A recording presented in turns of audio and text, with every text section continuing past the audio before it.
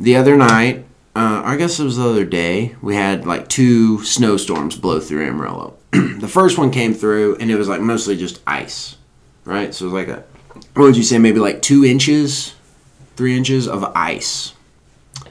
Blew in. Ice.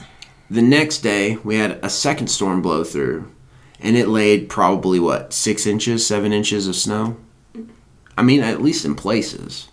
Amarillo is very drifty, so you'll have like a deep snow drift and then completely bare ground. So it's like how much snow fell. But the trampoline collected quite the load. So it had all of that ice plus all of that snow on top of it. And Shannon was like, hey, before you go to bed, you might want to make sure that trampoline is shoveled. Because it's got, like a 300-pound weight? No, it's more than that. Maybe 600-pound No, it's not. I don't think it's that much. I think 300 is accurate. So it's low enough to where I do catch myself doing math in my head before, like when I'm watching kids play or getting on there myself. I'm always like, okay, how much weight do we have on here and what's the weight limit? So it is low. Anyway, it was dipped down super low in the middle of the backyard. And I went out there with a shovel, and I was like, all right, I'm just going to shovel off 180 pounds so that I can get up on there and then keep shoveling. I didn't want to step on and put it over its breaking point. So I start shoveling snow, and it just keeps coming, keeps coming, keeps coming. I finally get enough off. I hop up in there. I'm shoveling snow. My back kind of starts getting that, that tension when you're pushing a little too hard. You're redlining. Having borrowed time. I'm shoveling all the snow off. And I was telling Shannon, it was kind of funny because it made me start reflecting on the trampoline. And it's been weird. I would say that the trampoline is like a common meditation, place my mind goes. Because that's where we got that trampoline for the net to keep my little kid on, Emmett, when he was running around. So now I've watched Emmett stumble around running to that net for 3 years, 2 years? Probably 2 years. Probably 2 years. And then now Callahan's stumbling around. I get up there and wrestle with him and stuff.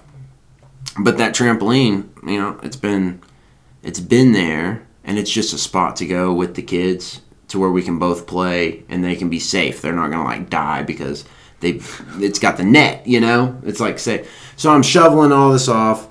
And it made me start thinking about how it is like the simplest things that create these.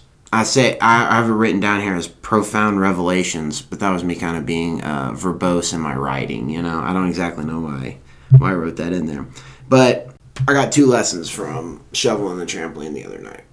One lesson is it doesn't take much money to have a whole lot of fun, because we got that trampoline for under $200. And we've played on it maybe every day.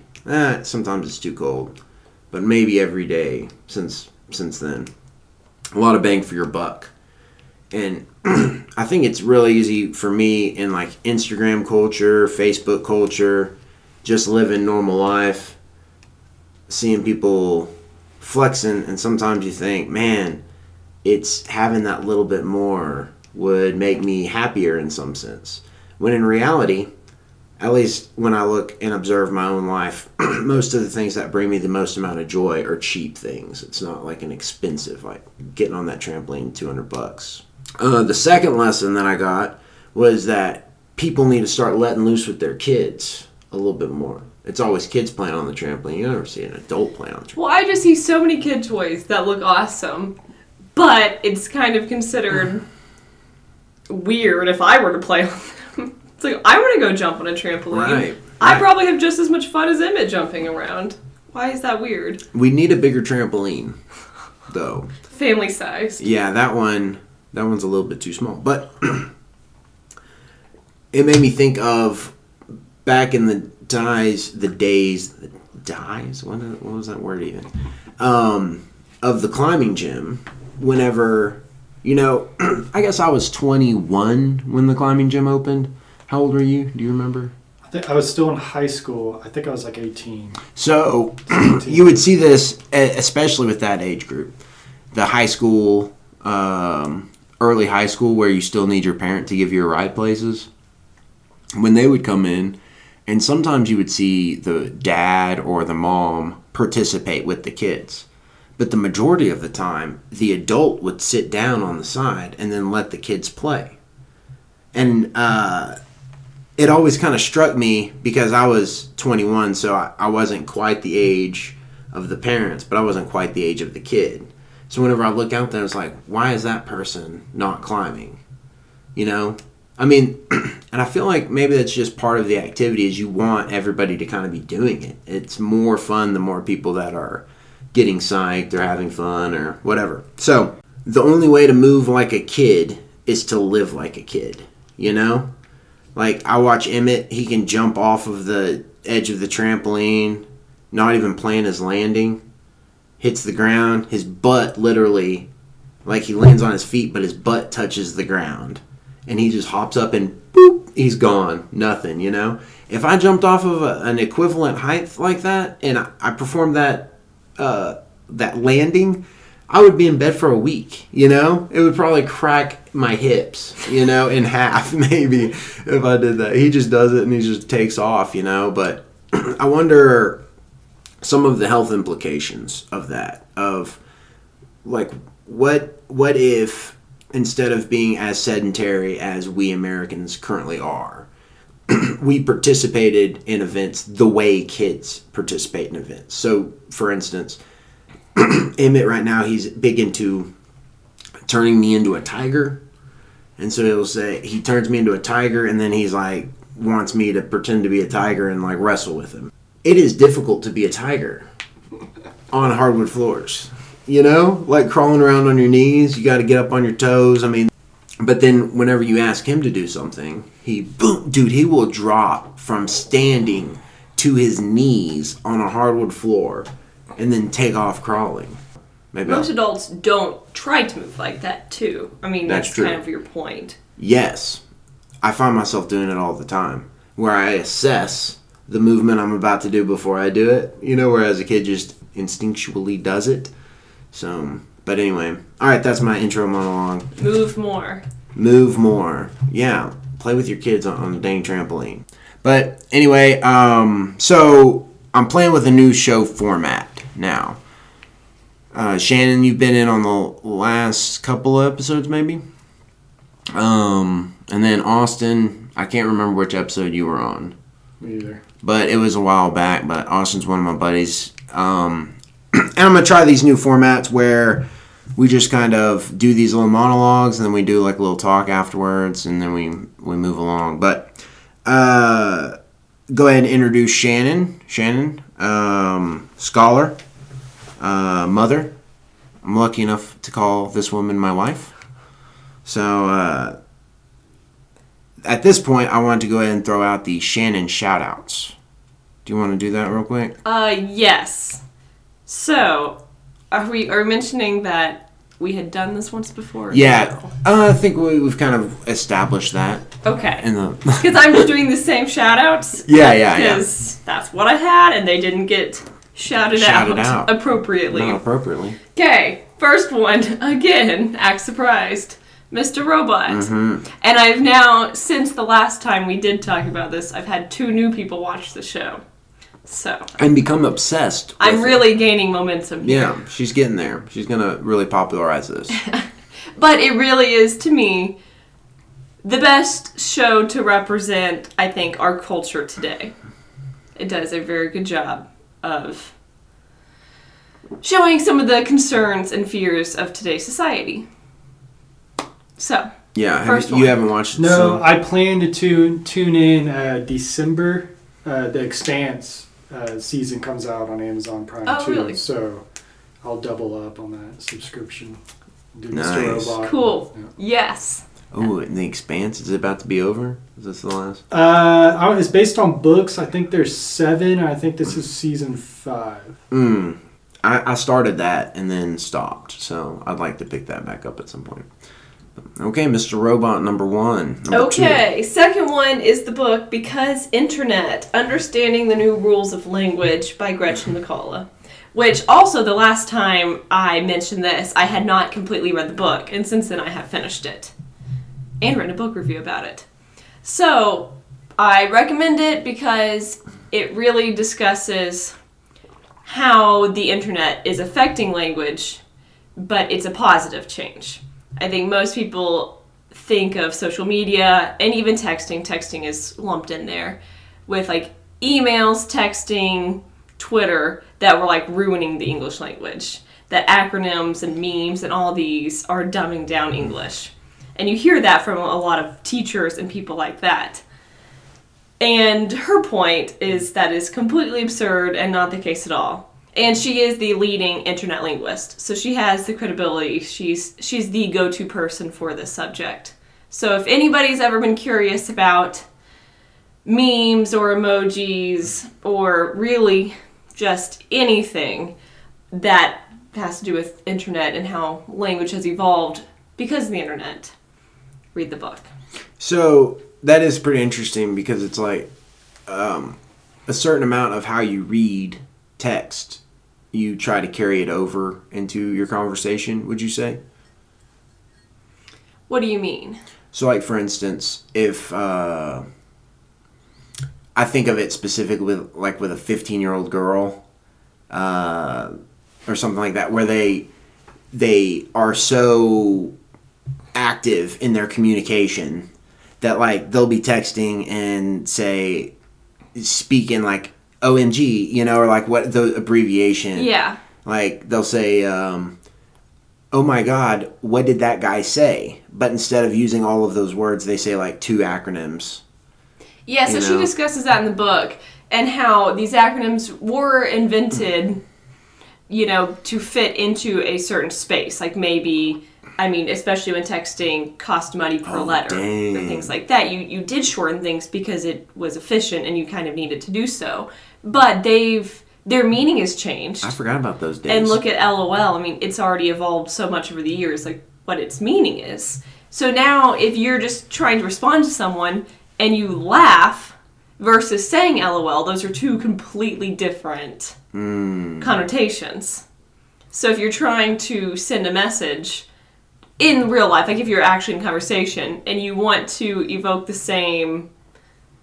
Like meme meaning? Or like... Not meme meaning, but if you want to invoke the same feeling, the same sentiment as LOL, why not just say LOL? Mm-hmm. It gets the point across. Mm-hmm. We understand it. Like the internet and texting is so ubiquitous that everyone, at least in those communication groups, are going to understand the meaning. Right.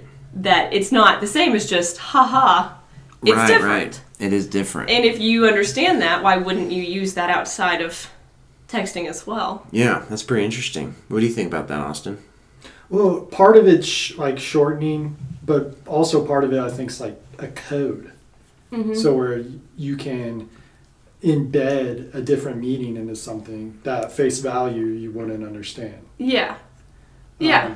There's that, and then I've also thought about in like previous history, telegraphs shortened communication because you had to pay per letter for that. Military's always abbreviated stuff. Yeah. I'm not sure exactly why. Probably just to get a message across faster. In military terms, and also code. That's what I would probably say. The majority of it is that I imagine that they wanted to be able to talk to other Marines, so they had a common Marine language that maybe the other side wouldn't understand, or Yeah.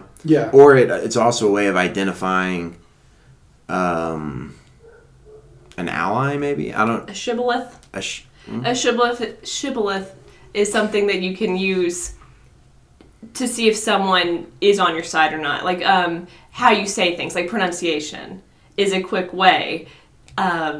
If someone pronounces, like I grew up in Bushland, if someone came in and said bushland, it's like that's a shibboleth. It's a tell. Know right then and there they're not from around here. Right. So, and there's been a lot of military strategies that have used like codes with words like that, so they can immediately tell, even if someone knows the passcode.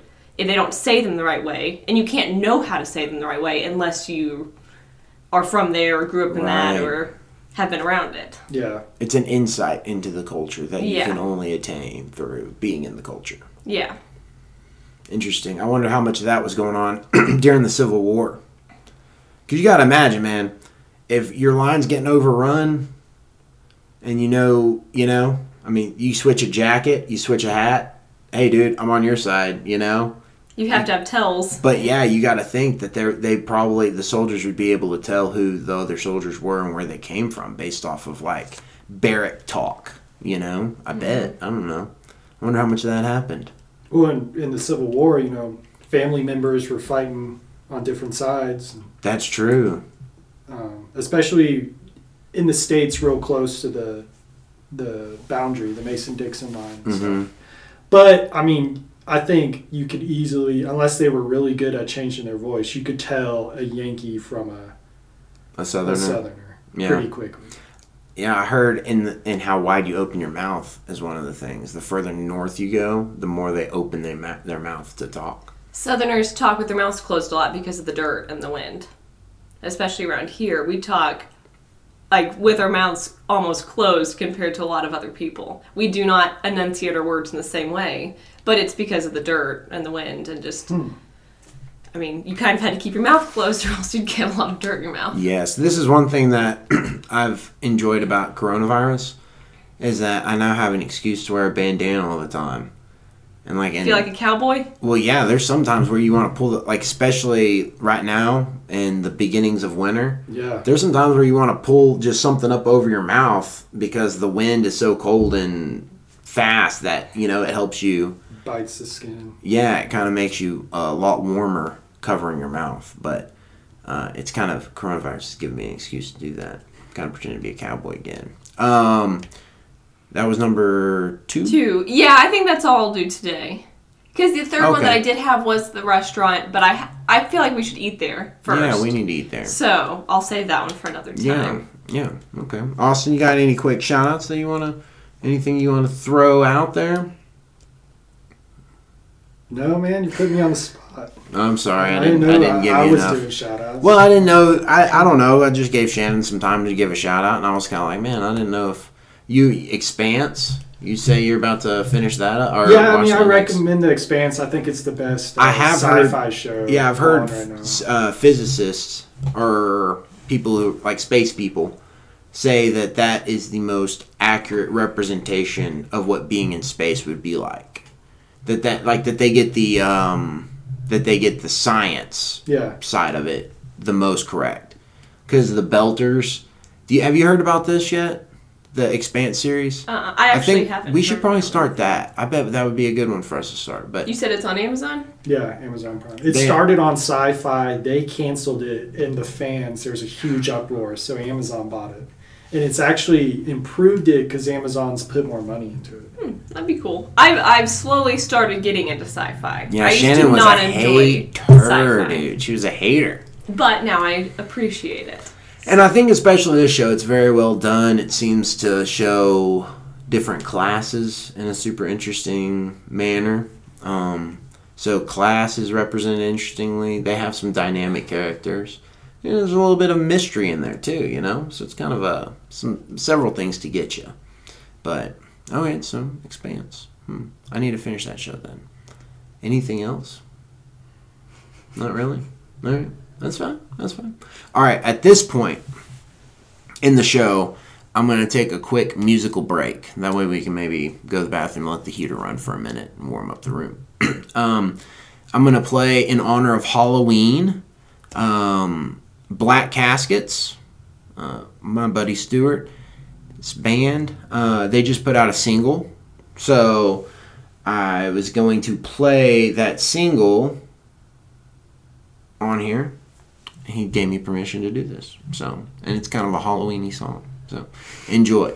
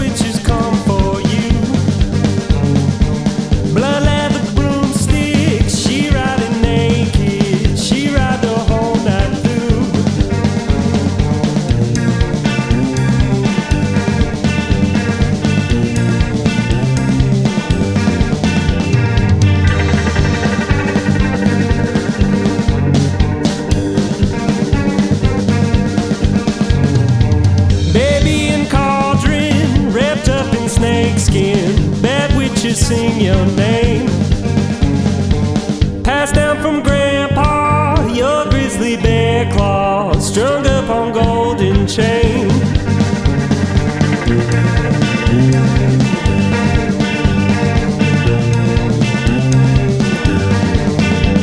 A black cat screaming in the dead of night. Bad witch comes and she pours you wine with that black potion.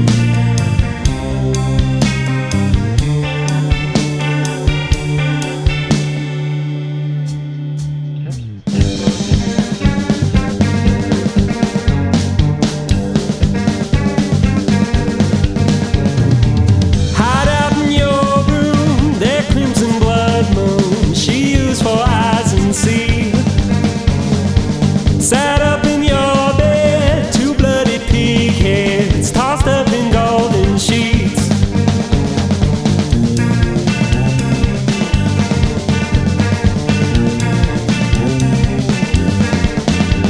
The skin starts crawling in the back of your neck. That witch comes in a long black dress with that black potion.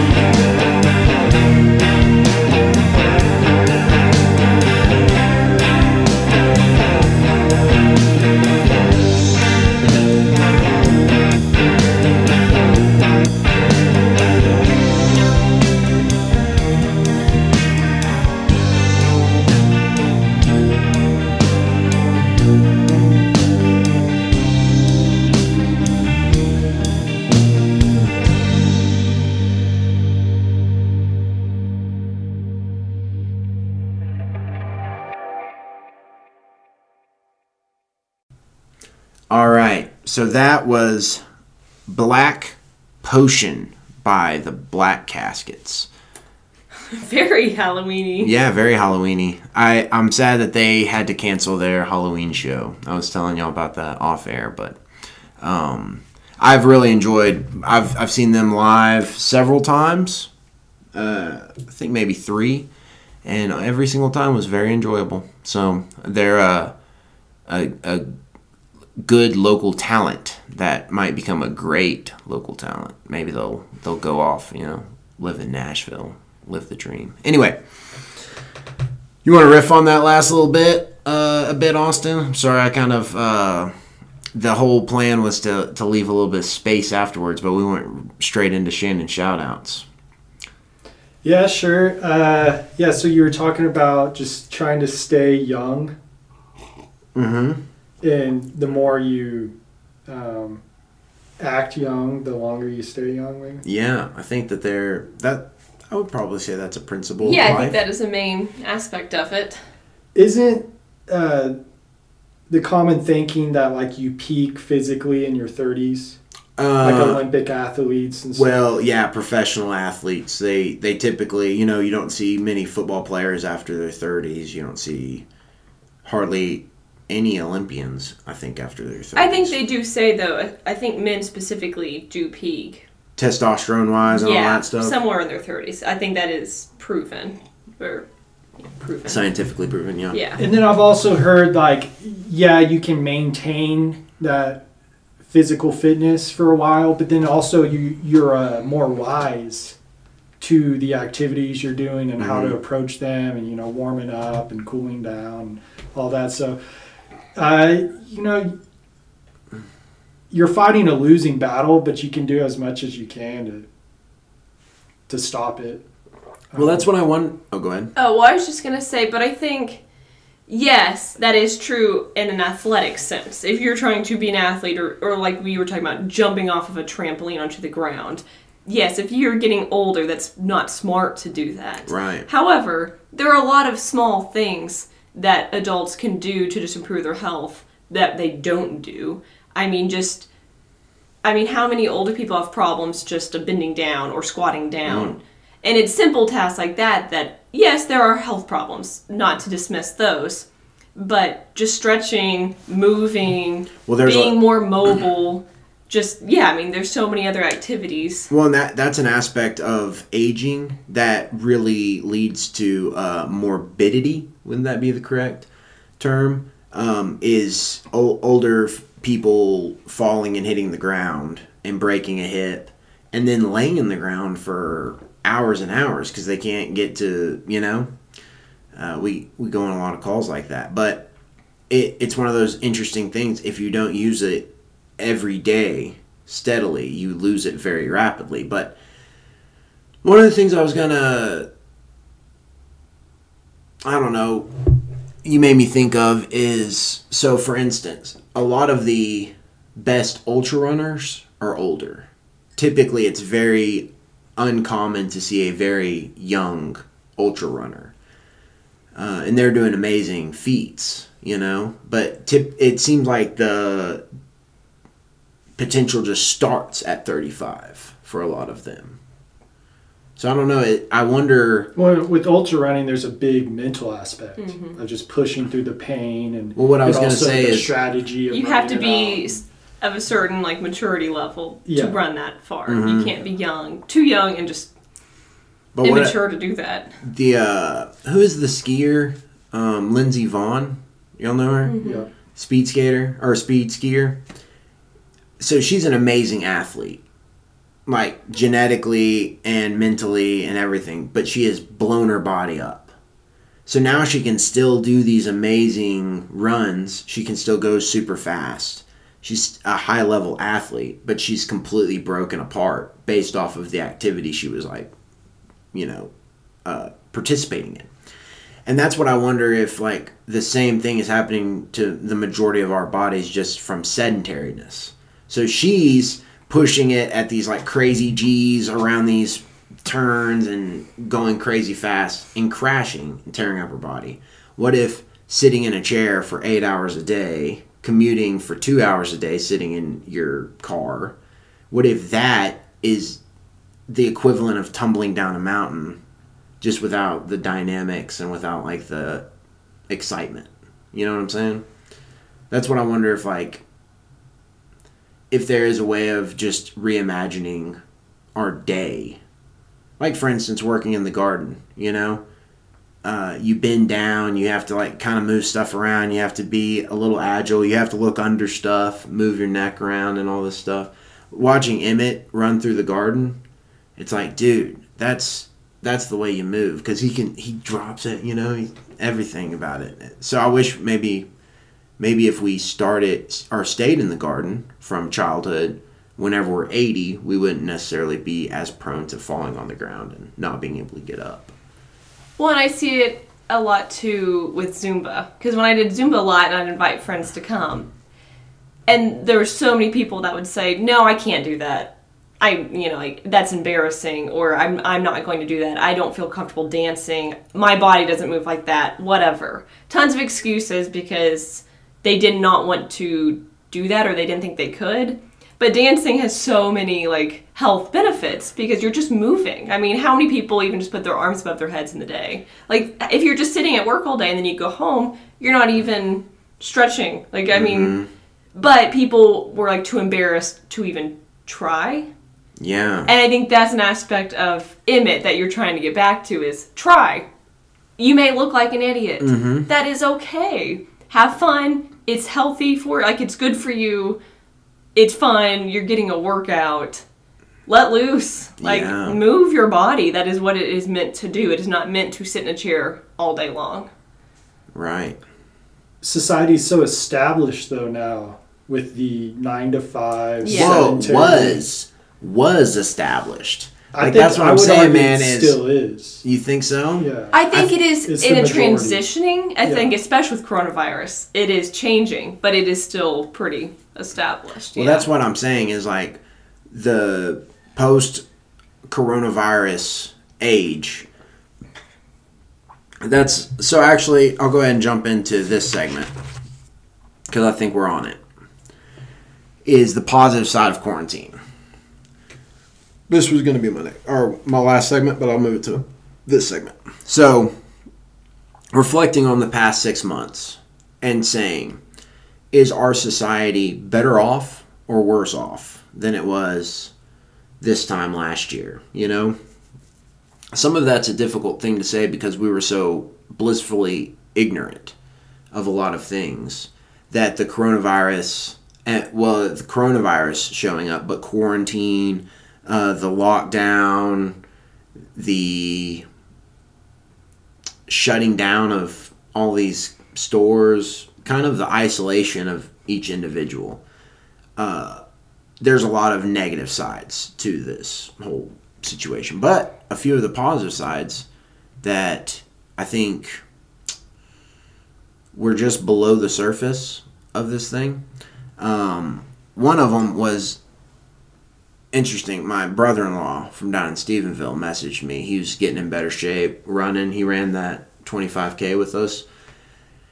And he was looking for different ways of getting in shape. And one of the great things is kettlebells. You know, you can keep them. They're easily stored. You can have 3 and get a variety of amazing workouts. You know, it's a very versatile tool. So he was looking for this because, you know, he just wanted to work out with it. And he couldn't find them anywhere. He sent me a message. We were going to go down to Stephenville to visit family. And he sent me a message and said, hey, man, can you swing by Academy or Walmart or somewhere and see if they have any kettlebells? Because I can't find any. The internet was sold out of kettlebells. On Facebook, like marketplaces and the buy sell trade pages, there were a ton of people asking for fitness equipment because they were sold out. So demand went up enough to where the local price of buying weights went up from like $1 a pound to $1.50, $2 a pound. So that's saying a pair of 50-pound dumbbells went from being $100 to $150. That's a pretty steep increase, you know.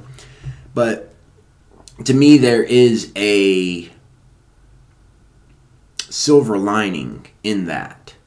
It's like enough people were pursuing stronger bodies, higher physical fitness during quarantine at their houses. You know, they were integrating it into their day instead of, hey, I have to go to the gym after work for 30 minutes, right?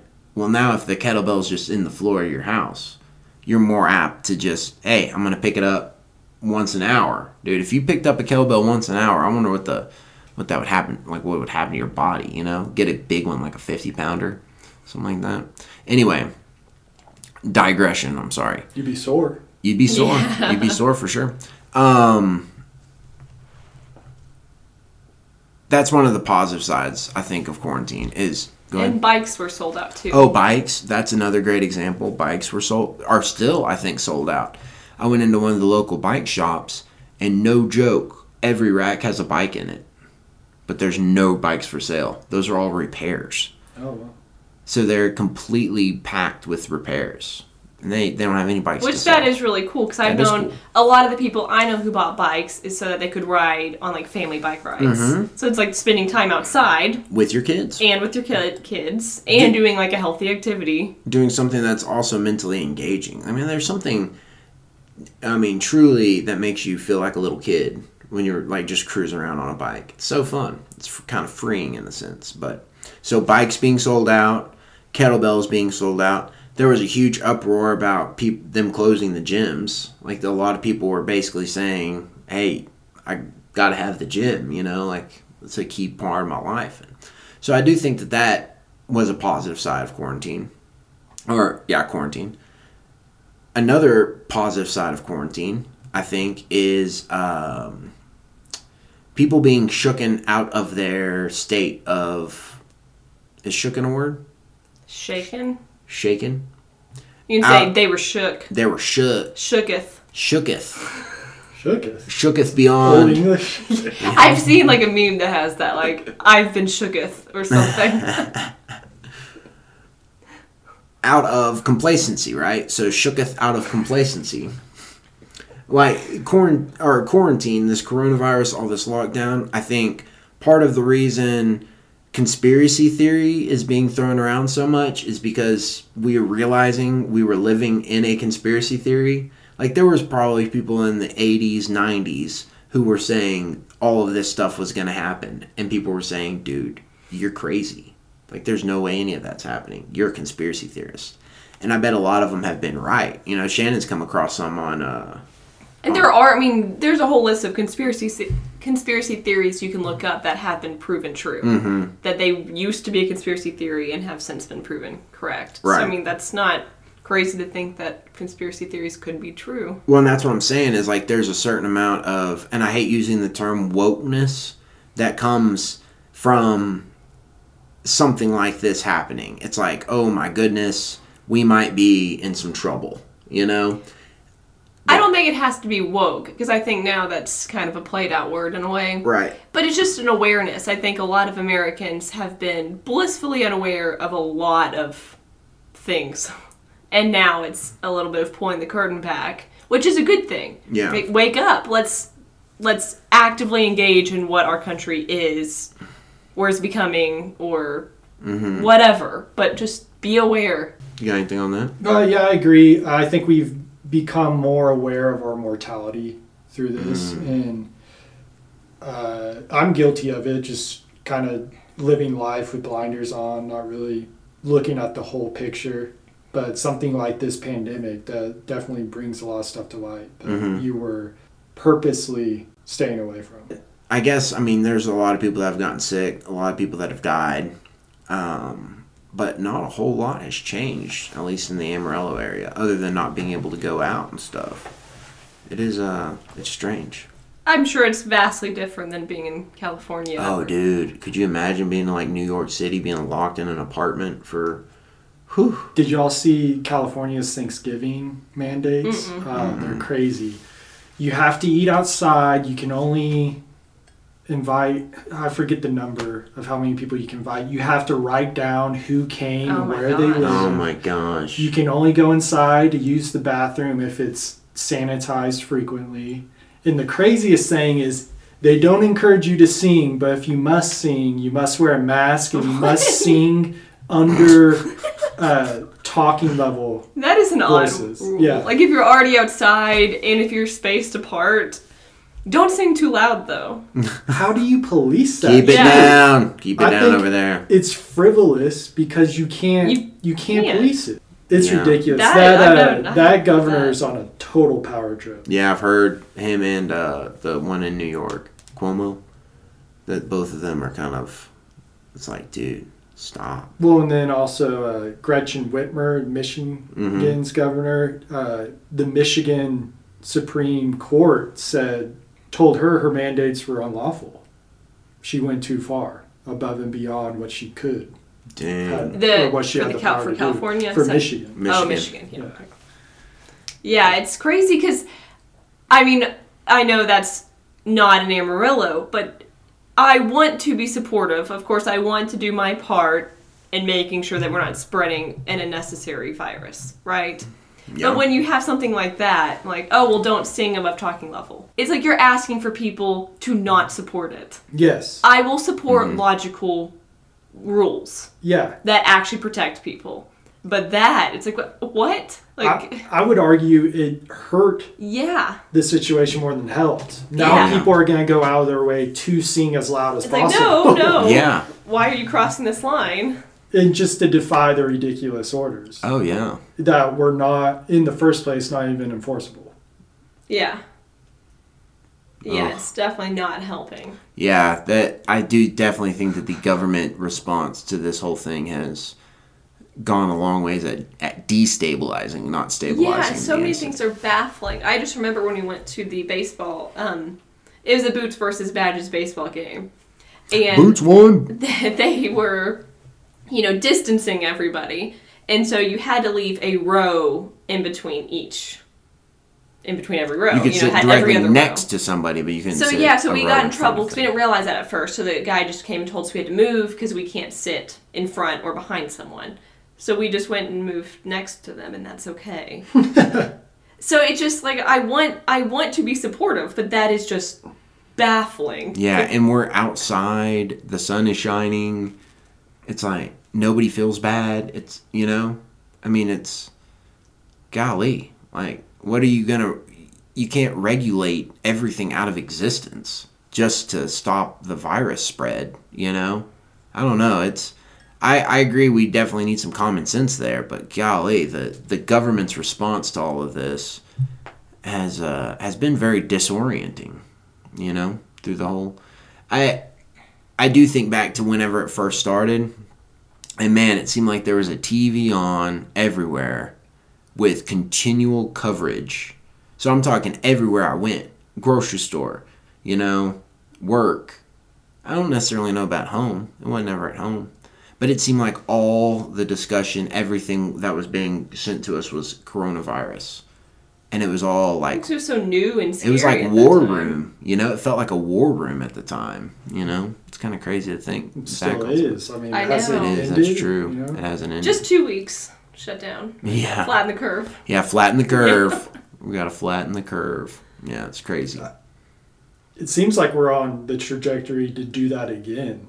Oh, yeah. To shut down again. Yeah, in Amarillo. Even though they're showing... Haven't they had studies come out that show that it doesn't do anything? Well, I thought the CDC came out and said that lockdowns weren't effective. Weren't, right? Weren't. And I think they did come out and say that. I think the World Health Organization has also come out and said that. Yes, yeah. That it's not effective. Yeah. But I can't keep up with it to really get a grasp of what's going on. It's like there's so much out there that you just can't. It's like you can't understand fully unless you were actually already studying this. Right, unless you were an epidemiologist. Yeah. Prior to it happening. Yeah. Well, and then it's like masks work, masks don't work. You have to have an N95 for it to be effective at all. You know, like all of these different things that they've come out with. It's just like, why are they? So, which, I mean, I guess... So, positive sides of coronavirus. Yeah, well, I went ahead and let us just go into the riff. Go ahead and enter into the thing, you know, the discussion part of it. Which, I do think there are a lot of positive sides. And it's easy to get focused on these negative sides, these aspects that are daunting and overwhelming and kind of baffling in a sense. But I do think that there have been a lot of positive sides to it. I think it showed us our fragility as a country, as a society, but also as like a modern, what? I was just going to mention, because I forgot earlier, that also like all the gardening stuff was sold out. Oh yeah, there was a huge gone, surge dude. in gardening. Seeds were gone. Guns are gone.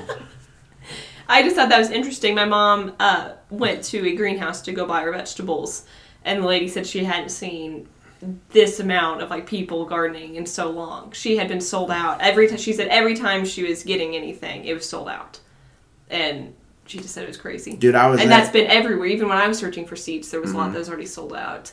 We couldn't get bell peppers. We have bell peppers. We couldn't get something else. No, I had to buy the plant. Oh yeah, bell pepper. They didn't have any seeds, and the lady was like, "You better buy those now, or you're not going to see them." You know, it's like, dang. Which, that's cool, because I think people have realized how much we rely on other people or the government or things to provide for us. Right. But if there's a shutdown, or if we can't get access to our food, it's like, yeah, maybe we should know some skills such as gardening. Yeah. I mean, well, it's one of those things you start to look at everything a little different. I mean, we were just talking the other night. We don't have a way of heating our house without electricity. You know, we don't have a fireplace, don't have a wood-burning stove or anything.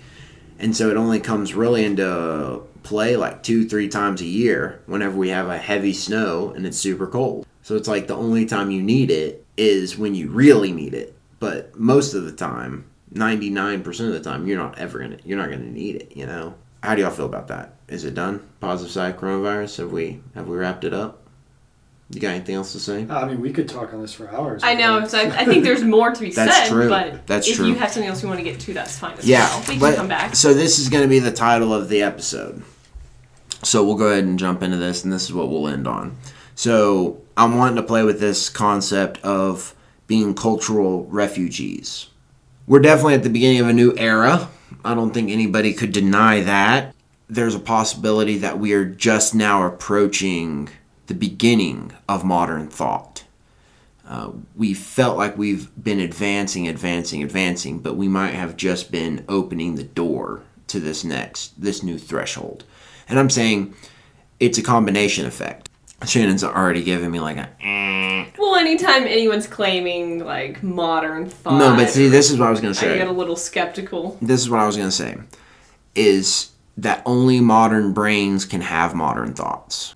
We have a modern operating system that is the conglomeration of all of these older systems of operating. So you can go from Shakespeare to Voltaire to Lil Wayne, right? All of these things play into the modern thought. With each advancement, we have created new problems. So it's felt like, we haven't quite popped through the bubble yet, where we're able to take advantage of our advancements without also causing new problems. Will we ever pop the bubble? Now, I feel like that's chasing the impossible. No, I don't think so. I think that there is a possibility that we could pop the bubble. What?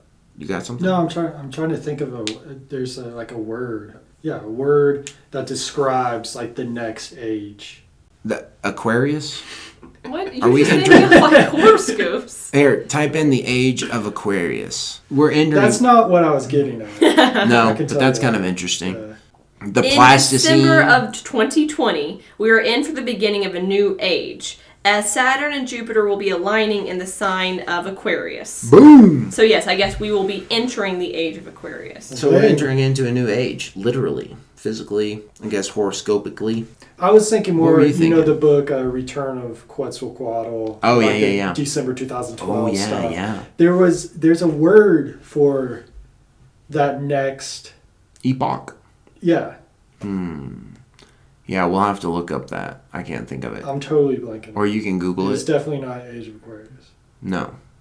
But I think, that probably coincides or something. Yeah, well, that's what's so interesting is so many of those ancient calendars, those ancient ways of looking at the skies have lined up with, what would be perceived as novel events, Well, that's what I was going to say is it's interesting that astrology says we are entering a new age. And I think, like you said, most people would just be able to say, yeah, I feel like America is definitely entering into a new age, for sure. Well, in the Mayans, I believe the way that they described it was going through a womb. We interpreted it as apocalypse. But they would say, you're a baby, you're an infant in your mother's stomach. Your whole world is aquatic, everything is warm, and you're given food. The next instant, you're shoved into a cold world, where you need your mom's warmth. You have to eat for yourself. You now poop and pee, all these different things change. Our perception of reality changes. And it's not necessarily an apocalypse like you're going to a lower existence. You're just going to a different existence, Westworld season 3 kind of. Like that is one of the themes of the show. Yeah. Because you have to have death to have rebirth. We view death as a bad thing, but it's just the beginning of something new. Mm-hmm. And things need to die. Their death needs to happen in order for new things to grow. Right. If I remain the 31-year-old or 32-year-old dad now, then the grandpa version of me can't exist. I have to progress and age and let aspects of the now die to take the future form. I wanted to look at different past events and imagine, now we can see the cultural ramifications of past events. And so one of the examples I wanted to look at was the Lost Generation. Do y'all know which generation was the Lost Generation? I don't. I'm surprised you don't. World War II, Russia? So the Lost Generation is a term coined by Gertrude Stein. And it was popularized by The Sun Also Rises, Ernest Hemingway. Specifically was targeted at a group of expat artists residing in Paris between world wars. Some of the interesting things that I thought about this was I've always romanticized that era. There was this huge congregation of artists in this... Extremely successful artists. Pablo Picasso. There was... Dali, Fitzgerald. Hemingway, Fitzgerald. The list goes on. There was a whole lot of very influential artists. Cafes were open all night, at least I imagine they were, People were drinking coffee at 3 a.m. with the piano playing in the middle of the street, That's what I picture it in my mind, my romanticized version of it. Like Midnight in Paris? Exactly. I have that movie with Midnight in Paris with Owen Wilson in it, where he's a writer. It is good. It's a good, cute movie. Yeah, it's It's not like It's not going to change your life. It's not it's a little profound. It's fun, but it's fun. It's a fun movie. Wow. Wow. So I like to also think about this. In World War I, the German advance made it within, what was it, a mile of Paris? They were close. I don't think it was quite that close. But they had open lane to get Paris. They could have conquered Paris. But they took a left turn for a flank or something. I can't exactly remember, but they did not quite make it to Paris. But that's where these people were. So they're, you got to imagine battlefields were pretty close. It was a war-torn area. And that, I think, also adds to my nostalgia of it, is imagining your waiter probably lost a member of their family in the war.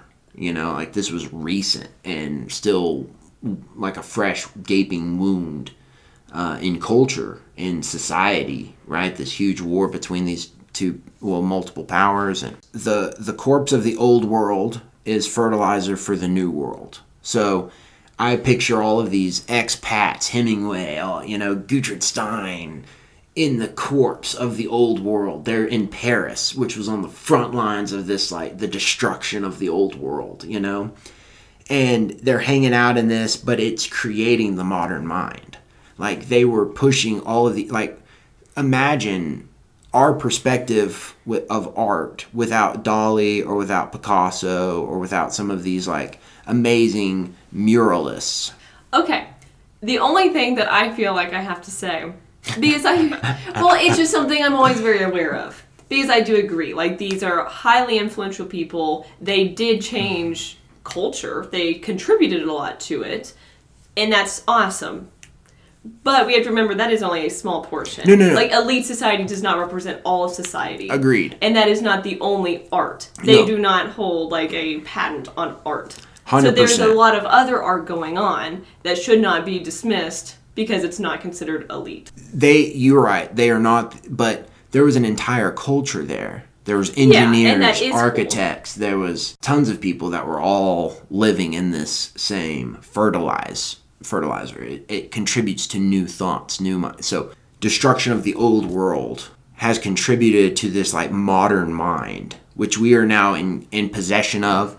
And so I think that this is the next iteration of human advancement. The demise of idealistic institutions of the past.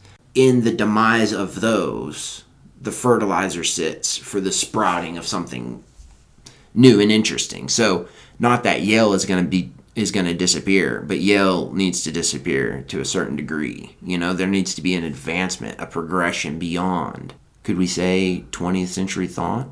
We're in the 21st century now, but we're still operating on all of the thoughts and all of the institutions that were developed in the 20th century. That's kind of how it goes throughout history, though. I mean, it takes a while until the slate gets wiped clean.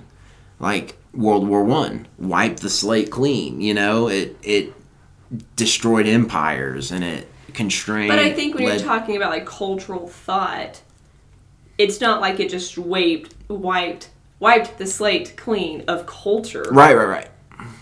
People still held on to their culture beforehand, and it took a long time to change. It's contributing to modern thought, right? The old thought, that's all contributing. You could not have modern thought without all of that. Well, and like I was telling you the other day about after the Holocaust, how Germans did not discuss it.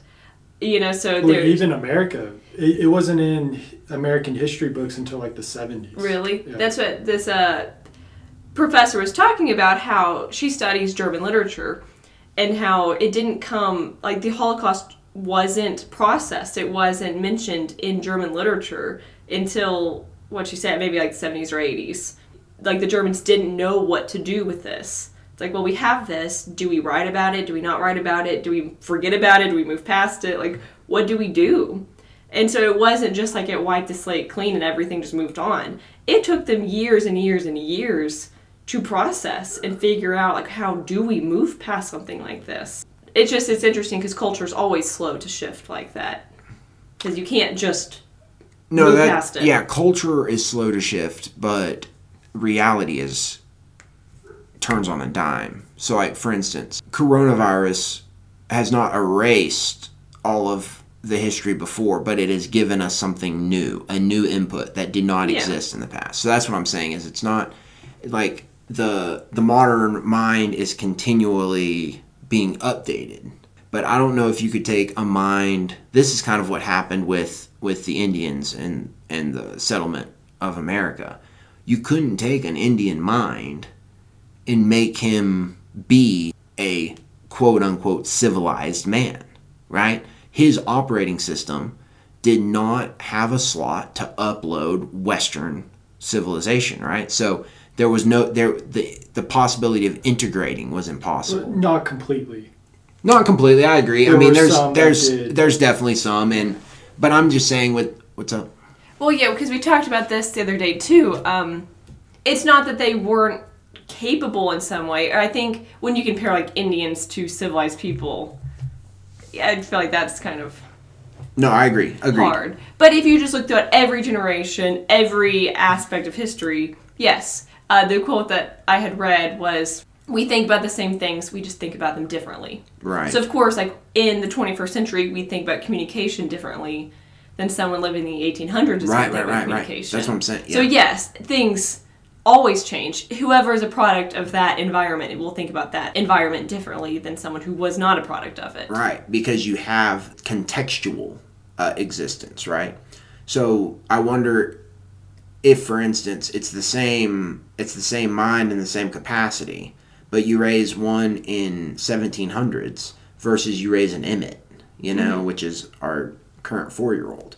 They're going to have vastly different operating systems that they're running on. But I would imagine that Emmett's perception, his ability to perceive a culture, adapt to it, integrate it, appreciate it, is going to be way higher than somebody in like 1600s or 1700s, right? When you came into contact, somebody was perceivably the other. They have their own culture and I have my own culture, whereas now I feel like we're more culturally nomadic. You can't say just because I live in this region, I like this music, I like this food, I live like this lifestyle, right? It's a little bit more dynamic than that. What? I think, so in language, linguistic change is linked to strong ties and weak ties. So if you have a community of only strong ties, of like family, like a strong community, they said like Iceland's a good example because it's small. Mm-hmm. You're very slow to change because there's nothing introducing anything. But you need the strong ties to keep the change, strengthen the change. So if you're also only a community of weak ties, like they say in New York, then change doesn't stick. Everything's introduced, but it doesn't stick around because it's only weak ties. But if you have, like Amarillo, I think is a good example where you have weak ties and strong ties. So a lot of new changes are introduced and they stick around because of the strong ties. And that's why language, I'm sure culture, can change quickly. And that's one of the reasons English has changed pretty rapidly, because there's such a good base of weak ties and strong ties. And I think the way America is set up does have a lot of weak ties and strong ties, so that culture as well can kind of change. I wonder, work ties, like I wonder if that would be considered a strong tie or a weak tie. I think it depends on how you... I think a lot of times it is considered a strong tie, but it kind of depends on your type of work, too. A lot of people lost that whenever the government did the big shutdown, you know? People lost a lot of their engagement throughout the day because they were used to going to work, stopping in at the coffee shop, Their third place? Their third place? Yeah, so that's another linguistic theory, which I think it's actually more of like a sociological theory, is that humans need a third place. That we have home and we have work, but we need like a socialization place. And so there was a sociologist years ago, who was complaining about the cities, that if we don't have like squares, or we don't have like outdoor areas, like the fountain area, or you know what I mean? We don't have a third place. And it's also one of the theories why social media has really taken off, is because it's now acting as our new third place. Right, yeah. Because we can now go online to socialize because we don't have a third place within our cities anymore. And then now on top of that we have coronavirus, so now you're at home and you don't have that socialization place. Me personally though, in social media, I'm like a mute. Yeah, I mean, I am too, but... I don't contribute at all. Yeah. I take in a lot of information and see a lot of media, but I don't contribute that much. So, yeah, they were just saying, like, especially among teenagers who are super social, like that, they're in a social stage. Throughout history, I mean, teenagers have hung out together, they've congregated, they need to, like, socialize. But now you're putting all of them in their homes. They don't necessarily have the mall or a spot to go hang out, so they're congregating on social media instead. Which is kind of interesting. Or on Black Ops. Yeah, like, how many people are playing video games and like literally have communities on their PlayStation that when they plug in they actually talk with their friends and, you know, play hours of video games, but it is like a third space. It's something to do while we chit chat or talk, play, you know. I think that we're in this state of being cultural refugees where I can ascribe to a whole bunch of different popular movements. But what does that necessarily mean my culture is? I think a lot of it has been shooken up by the modern world. I'm talking about the last 80 years. I mean, to say that we're as tied to our ancestors as they were even 100 years ago, you know? I think you used to have your grandparents in the household with you, you know, multi-generational households and all this different stuff. I think we're very disconnected from where we came from and who we are. Now, I'm mostly speaking for myself, you know, but just it's very difficult for me to even imagine what my ancestors were doing 200 years ago, how they lived their life, how they got along without electricity, without phones, without internet, without cars, without all these things. Like, they lived. People living 200 years ago probably have more in common with their ancestors of 1,000 years ago than they do with us. Exactly. I think a lot of that is because technology. Cultures become more dynamic just because of the increase in technology. Go ahead. Oh, I was going to say, I think a lot of that, too, sounds like tradition, not necessarily culture. Because we still have culture. It's just different, like you said. Well, it may not be recognizable. Yeah. We're refugees. We're not anchored in any particular tradition. Yeah, right? traditions. Almost every tradition has been bastardized. Everything has been reduced to consumeristic. Yeah, that's what's hard, because you know? I actually think in a way it's really cool that we can take on new traditions or change traditions and do whatever we want. I think that's kind of cool to have that freedom. Mm-hmm. But I don't like that a lot of our traditions are now just consumerism. That's what I'm saying. Yeah, I think that's depressing. That's super depressing. It's up to our generation we have to first acknowledge the problem and the things that are contributing to our refugee status, our forced exodus type status, to where I think that this is an epiphenomena of modernity. One of the things that like communist thought, Marxist thought, got right was talking about the proletariat. You know, the voiceless mass of the majority. Just acknowledging that. I don't know if that existed. Proletariat didn't exist. Is that what you're saying? That's what I'm wondering. You know, if there wasn't a united mass of people that shared the same interests across the entire globe. Like, I probably share more with a firefighter in Germany who's basically doing the same job, basically making the same wage, and basically living the same life than I do with one of the richest people in Amarillo. Even though I share the same cultural base with the person in Amarillo, I probably share more sentiment with the firefighter in Germany. Does that make sense? It does. It's kind of a bold claim. I don't know. Like, I don't know if that would be true. I mean, I'm not sure you can know that. This is just what I'm saying. You should go call up a firefighter in Germany. Well, I've met a firefighter from Germany. Okay, do you have like he stopped by the station, and there are these huge firefighter conventions, like the one in New York City, the one in Colorado Springs, where firefighters from everywhere come together. We haven't made it to one yet. I want to actually make it to the one in Colorado Springs at some point. Not in a while. I know.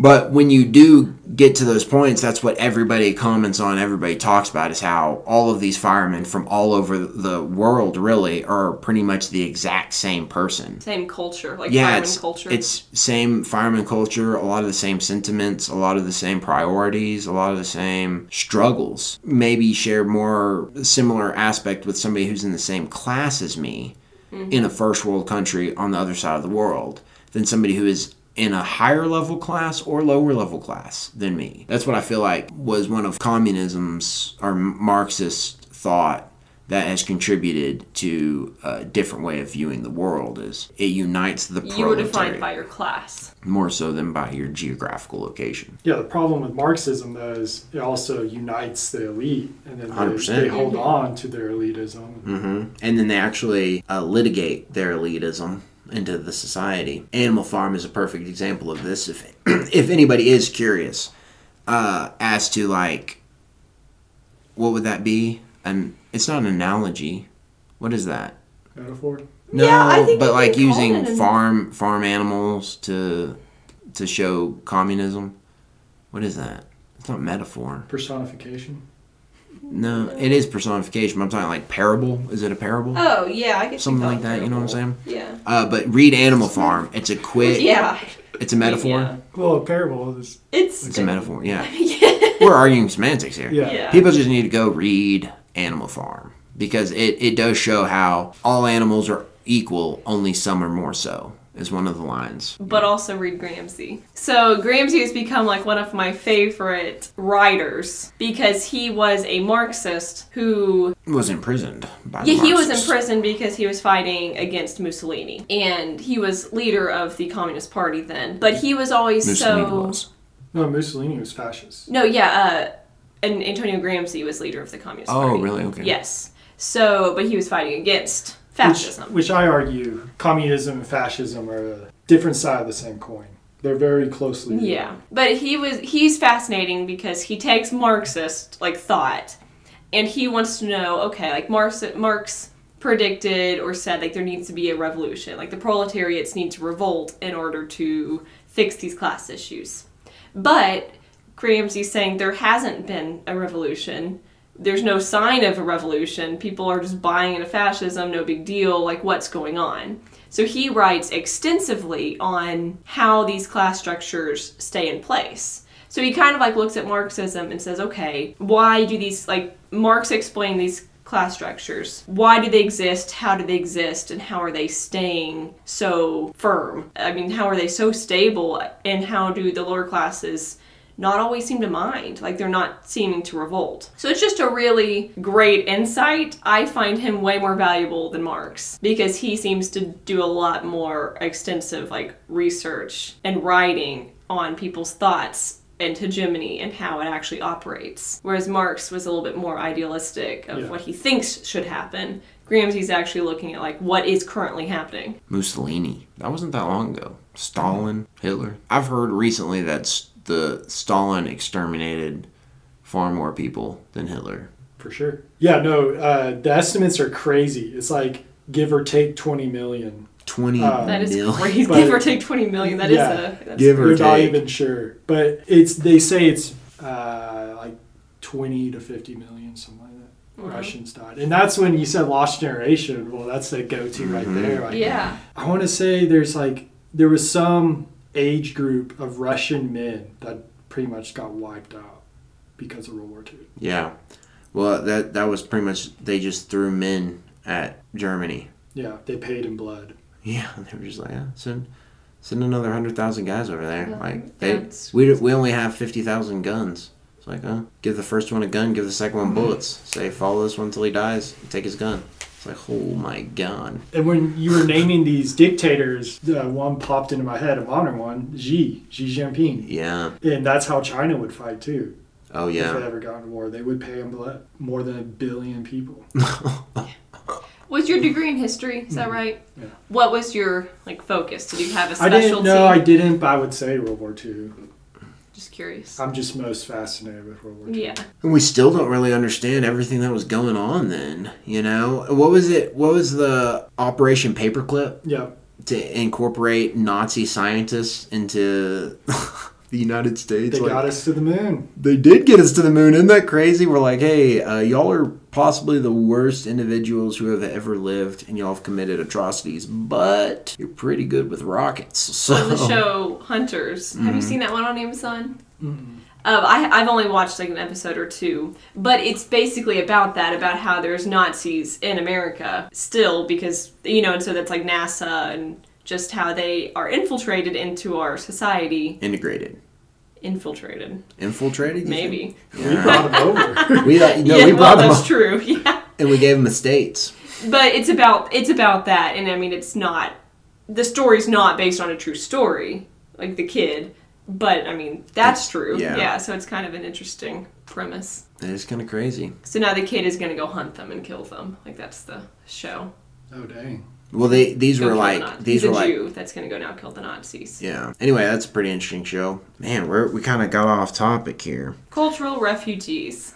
In the wake of development, we better start embracing novelty because we are about to be inundated with it. I am not sure what will be romanticized about our current time, but buckle up because it's going to be a dynamic decade. I think this next one's going to be pretty dynamic. Possibly... The Age of Aquarius. It's the Age of Aquarius, man. We're about to enter that thing, and it's going to be wild. That's, I guess we can wrap it up. This is the Halloween show, you know? I've been sitting on this metaphor the whole time. You were talking about, the lost generation in between World War I and World War II. And I was thinking about forest fires. They kill off all the old growth, and they come back in abundance pretty quickly, more so than before the forest fire. Well, and you have to have regular forest fires because, like, a lot of the trees, this is what's interesting, BTUs is what kills trees. So how high the heat is that burns through it, right? So for mesquite trees, this is particularly important in the Texas Panhandle.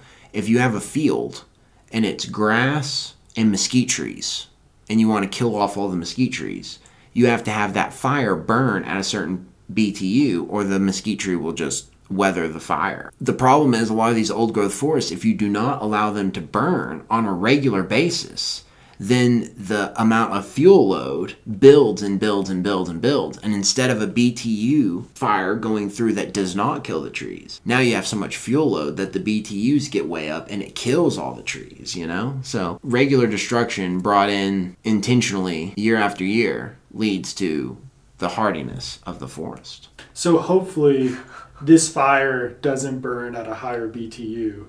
This fire. Hopefully this doesn't kill the root. The pandemic. Yeah.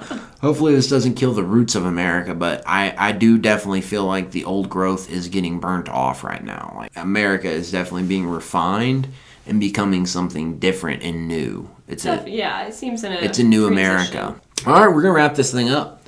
It's Halloween 2020, the chosen one, the chosen Halloween. It's on a Saturday. And a full moon. That hasn't happened, since the 40s? Since the 40s, they say. I'm staying inside. It's going to be crazy. I think it is going to be kind of crazy. It's going to be crazy. But thank y'all for joining us. Hopefully you enjoyed this episode. Hit us up on Facebook.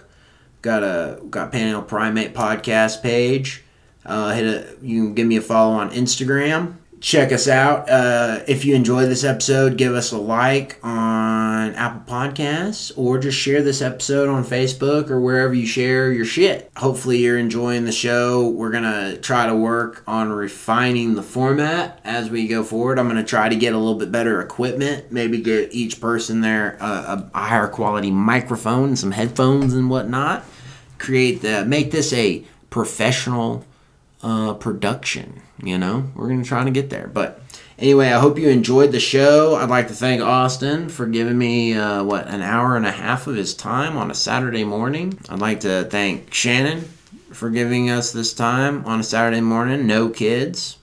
Kids stayed over at my parents' last night. So this is valuable time, and it's so quiet. I ate up a chunk of her valuable time with this podcast. Precious time. So anyway, I hope you enjoy this show. Share it, like it, do whatever you do with it. Until next time, peace.